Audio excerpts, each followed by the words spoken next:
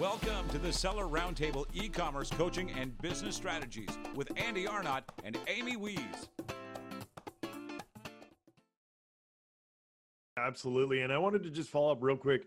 I mean, really, Chris, I think the point you made was you said, oh, I oversimplified it, but I think you're absolutely right. Really, the only difference is a volume play, right?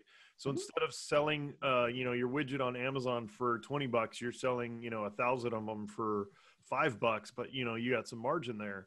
And so, there is huge opportunity there from the B2B standpoint. So I love that. On that note, Chris, how have you seen retailers evolve and respond to the effects of COVID-19? Like what are the average sellers doing? What kind of moves are they making to really respond and keep the doors open, keep the shipments going out? Sure. I think we've seen a big shift in a lot of different ways. Number one, I think the biggest thing that we've seen is that we saw a lot of local retailers who either had a token web presence or a token presence in selling online, but that ne'er the twain shall meet, meaning both their retail channels and their digital channels, either from an inventory and visibility perspective, or just how they sold and perceived and treated a lot of times the digital channel as a second child, or their Amazon channel, or other selling channels as that second or third child, really are forced to integrate them because number one, that then becomes their primary sales driver is through those channels now. But also from an inventory perspective, you could get away with segmenting inventory separately, but now you can no longer do that. So we're now seeing very small SMB retailers having to adopt that omni-channel experience that we've all heard about as the buzzword for years, but now actually having to put it into practice. So I'd say omni-channel, even for the SMB, is the first trend we've seen. The second trend is around the end consumer wanting to buy locally, support small business that's in the area. I think we all feel that esprit de corps together. So even on marketplaces, finding the end consumer who actively looks for a merchant that's close, not just from the idea of potentially a local pickup, which has of course become a thing, but also the idea of wanting to support that even on marketplace sales. But the last thing and probably one of the most important is the idea of tracking. And before we saw probably a lot of common sense things around the idea that, okay, if you sell, you got to give a proactive notification, give some shipping tracking information. But that's really accelerated in the age of COVID. And it's no longer good enough to give that very passive token initial email and then delivery confirmation.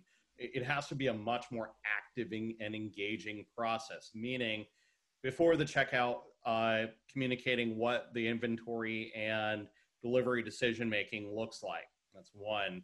The second is being able to then communicate proactively. And then after the fact, if there are delays, things like that, over communicating. So really that merchant / end consumer relationship has become about 100 or 1,000 times more important than the transactional.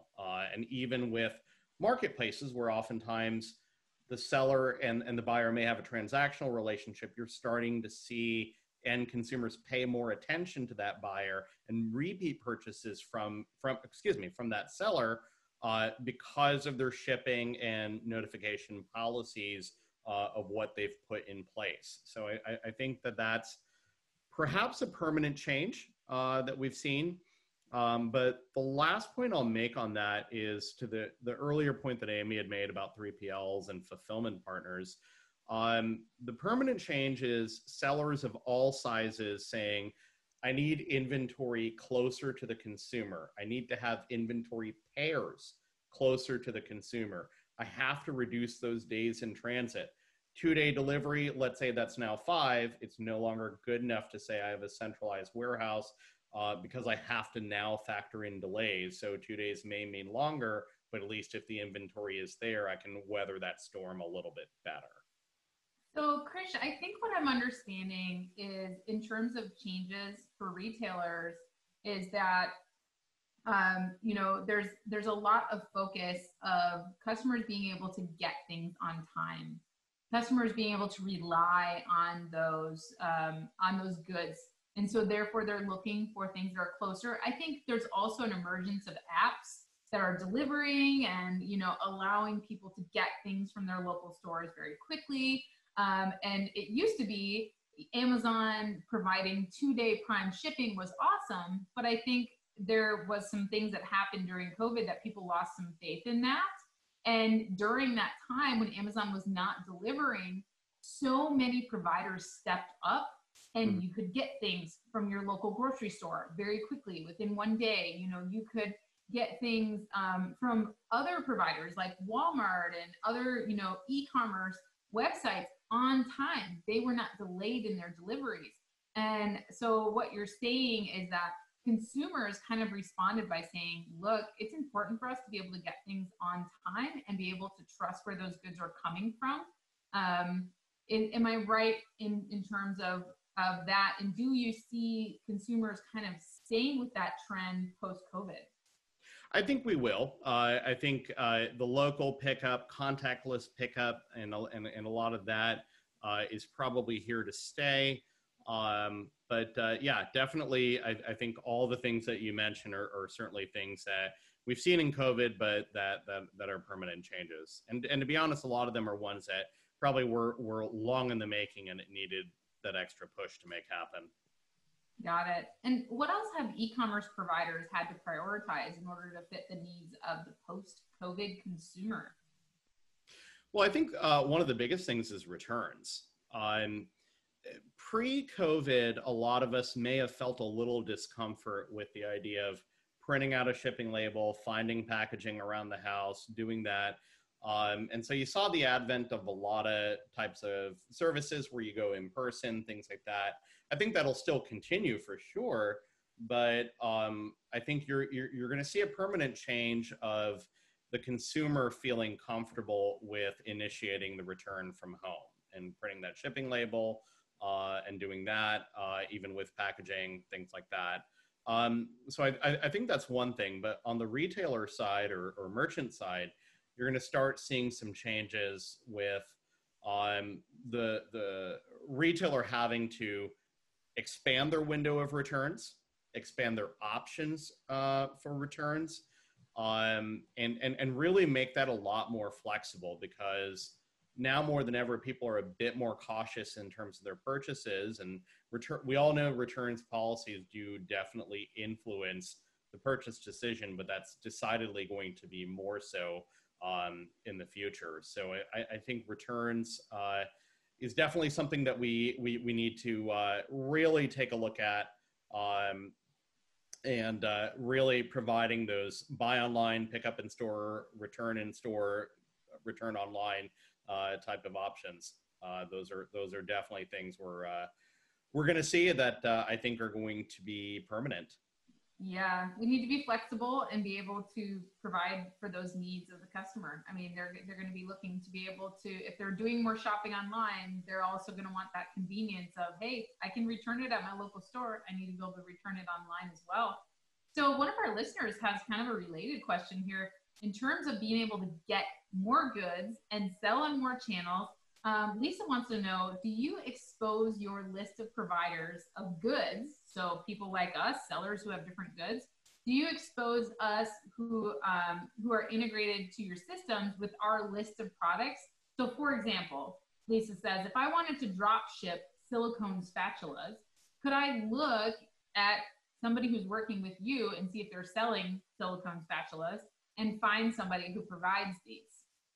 You know, that idea there from more of the buyer perspective is something that we've evaluated, certainly for the future. Our good friends at Alibaba, for example, great in terms of being a buyer related marketplace. Presently, that's something we kind of push a bit more on our marketplace partners, but that is something under evaluation for the future. Got it. And that makes sense. I mean, you're helping us get our products out there to those buyers, whether they be B2B or B2C. So that's kind of, it makes sense. You're kind of a connector between channels instead of trying to be all of those channels. So any other big takeaways from COVID or any silver linings? Well, what I'd say as far as some silver linings, number one, you're seeing a lot of brands having to rethink their entire supply chain, how they work with vendors, how they source, how discreet or unique they want to make their retail versus their digital channels. That's one silver lining. I think the other thing is that before we saw probably a lot of fulfillment 3PLs really saying they want to work with brands that are much higher volume, but now being more apt to work with the small to medium merchant. And I think another silver lining is, of course, being adaptable to the customer need in terms of buy online, pick up in store. I think one of the biggest silver linings is something I mentioned before, and that's around tracking. And that's the idea that because of this time, the over communication has become something important to both the retailer and the end consumer. And hopefully that's a trend that we'll see continue, because it really does give that buyer the assurance that they need that the product's going to get to them and that it's being communicated to them in a timely manner. So hopefully we'll see that as a permanent thing. Yeah, absolutely. And Krish, I wanted to jump back real quick to, you guys were talking about like order locally and picking up and things like that and shopping more local. The one thing, this is just an observation, nothing besides that. But what I've been really surprised with is when all of this was going down and I was going on to Amazon, I'm a big Amazon shopper myself, and searching for products that, the stuff that the search results were giving me stuff that, was going to take 20 days.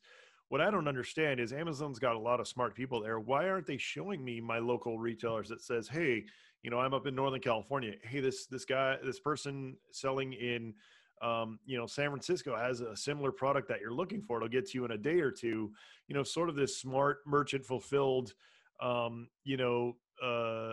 way of looking at the data from Amazon's point of view in terms of people searching for products. And I cannot believe this is a golden egg for anybody from Amazon listening, as an Amazon shopper. And not only that, but as a seller, I mean, getting orders locally would be epic. That alleviates this whole, idea of the Amazon warehouses being stretched too thin, and, products maybe that are in the New Jersey, center rather than in California, or, vice versa, is, kind of lifting, or even have a way to filter by saying, hey, show me products that are within 100 miles, kind of like eBay does. In this age of COVID, it's crazy to me that Amazon has not rolled anything out like that. And anyway, just an observation to build on what you were saying there. I think that there's still a lot of opportunity in terms of, some of these big marketplaces, getting creative. Not only that, but local pickup too. As an Amazon seller, there should be hey, I live, near this seller. Can I pick this up locally? That would be awesome, because a lot of Amazon sellers are mom and pops as well. So anyway, just some observations there. In that, on that same note, how is, because of the lost trust with Amazon and things like that, and, a little bit, is there any, do you see any kind of relation between shipping's increasing influence on the customer experience and then long-term brand loyalty? So, if you order something and it doesn't get to you for 2 weeks, you're like, oh, I'm never going to order from that company or that person again. Have you guys been seeing anything like that? Getting feedback? Yeah. Yeah, I'd say we sure have. Well, the first comment I'd say, Andy, is first off, forget about ShipStation putting you on the payroll. It sounds like Amazon needs to. But the jokes aside, actually, our friends at Google have, some degree of some of the local shopping experiences, that you're mentioning there. So that is something to check out. And I do think also, the advent of the C2C marketplace, like our friends at Facebook, and some of the other newer C2C marketplaces, do hopefully satisfy some of that local selling and pickup need. But yeah, absolutely. I think these are all trends that we certainly need to watch. Yeah. excuse me, in terms of, getting an item shipped out and then, realizing the customer doesn't like what what they've gotten, how does ShipStation work in terms of reverse logistics, returns, things like that? The easier you make it to return something, generally, the more likely the customer, they may not have been satisfied that time, but they say, hey, this experience was awesome. I'm going to come back to this, this supplier or this seller because they did such a great job, this brand. Anything you can, fill us in on that? Yeah. Well, what I can say on returns on our side is one of the big wins that we have is our branded returns portal. And what that allows a merchant to do is to create a branded experience with their own brand that they can send their end consumer to initiate the return themselves. As we know, there's a lot involved in a return: the inbound call, the request, the RMA, the shipping label, the inbound receiving process. And all of that's cumbersome, certainly for the retailer, if not certainly the end consumer as well. But our branded returns portal allows you to be able to create that branded professional experience to send as a self-service type of model the end consumer to be able to initiate then on their own. Yeah, I like that because, you can really decrease the customer service time and energy. If you want to have the most, frictionless return policy ever, as you just say on your packing slip, like, hey, if you don't like this, go to this web address. You can initiate your own return. You might want to not make it that easy, but you can, you can make it that easy where you don't even have to talk to the customer if you don't want to. If you've got a liberal return policy, they can just set it up and send it back to you. And then when you get it, when you get it back, you just, check it back in, you're good to go. So that's a great point in terms of, getting those great returns. With the COVID going on and all that stuff, Krishna, are you doing anything different in your daily routine to, keep yourself more productive? I know I've been working at home for a long time. I have 3 small children, and you mentioned that you have some kids too. I know I've found it extremely hard to focus, get things done, because not only am I working now, but I'm also watching children and doing a bunch of other things. Anything that you've learned over these past few months that you can share in terms of, getting stuff done from home? Sure. Well, I've been working from home for about 3.5 years. So the change for me was more having my child at home, having my wife at home. So certainly I think that experience took some getting used to. But I think for all of us, as advice, spending time with our families, and then finding ways to break up the routine, whether it's going for a walk around the neighborhood or cooking or whatever that may be, really does help to break that monotony, not monopoly. I'm thinking of playing games with my 12-year-old. But I think more than anything, to realize that things like Zoom fatigue are really a thing, and to be wise and cognizant of it to try to manage that in your daily life. Yeah, absolutely. So in terms of, are you one of those people who likes to always learn? Are you reading or, self-improvement, any books, podcasts? I'm a big Audible fan. Anything that you're kind of into right now that you can share in terms of, what you're into right now on the learning side of things? Sure. Well, I'm a big fan of Malcolm Gladwell's books, and I've read all of them.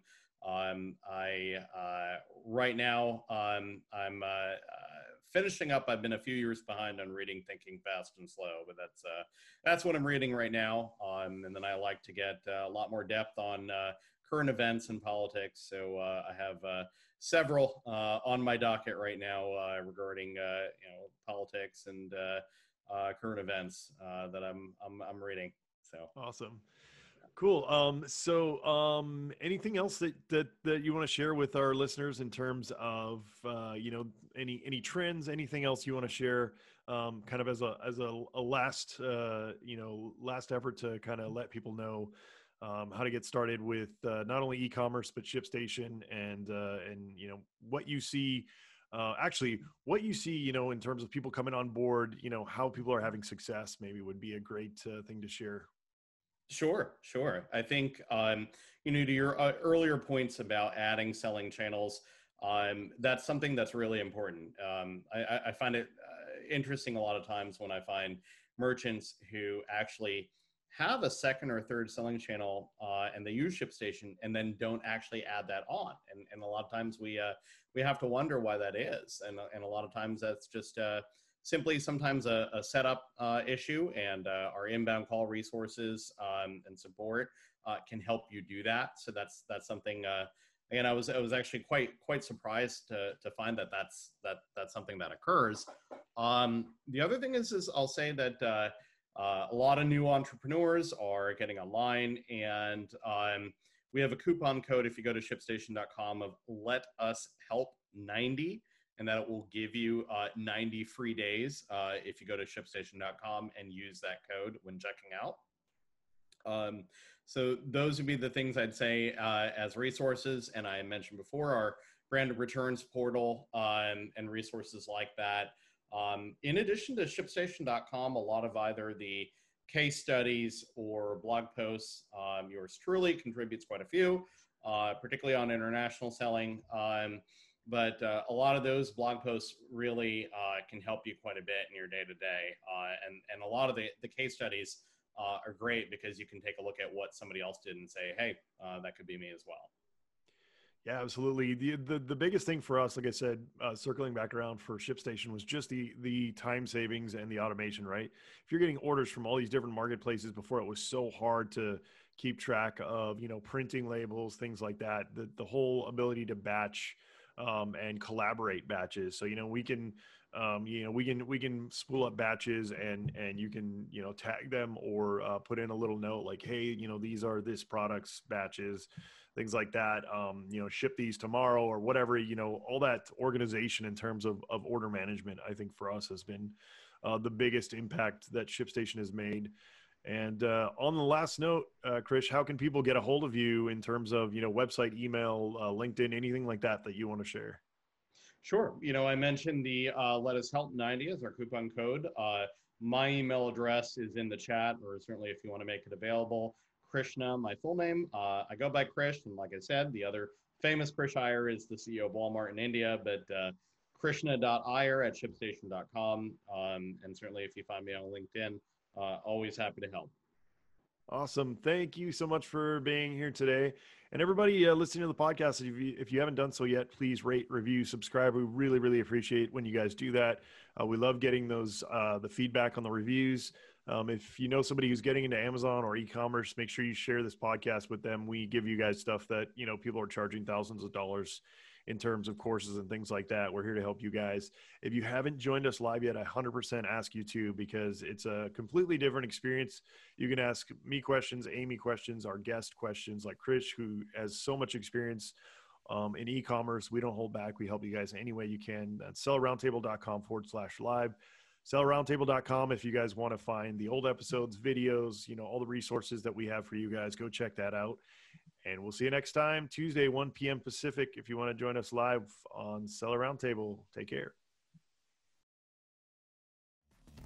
Thanks for tuning in. Join us every Tuesday at 1 p.m. Pacific Standard Time for live Q&A and bonus content after the recording at sellerroundtable.com. Sponsored by the ultimate software tool for Amazon sales and growth, sellerseo.com and amazingathome.com.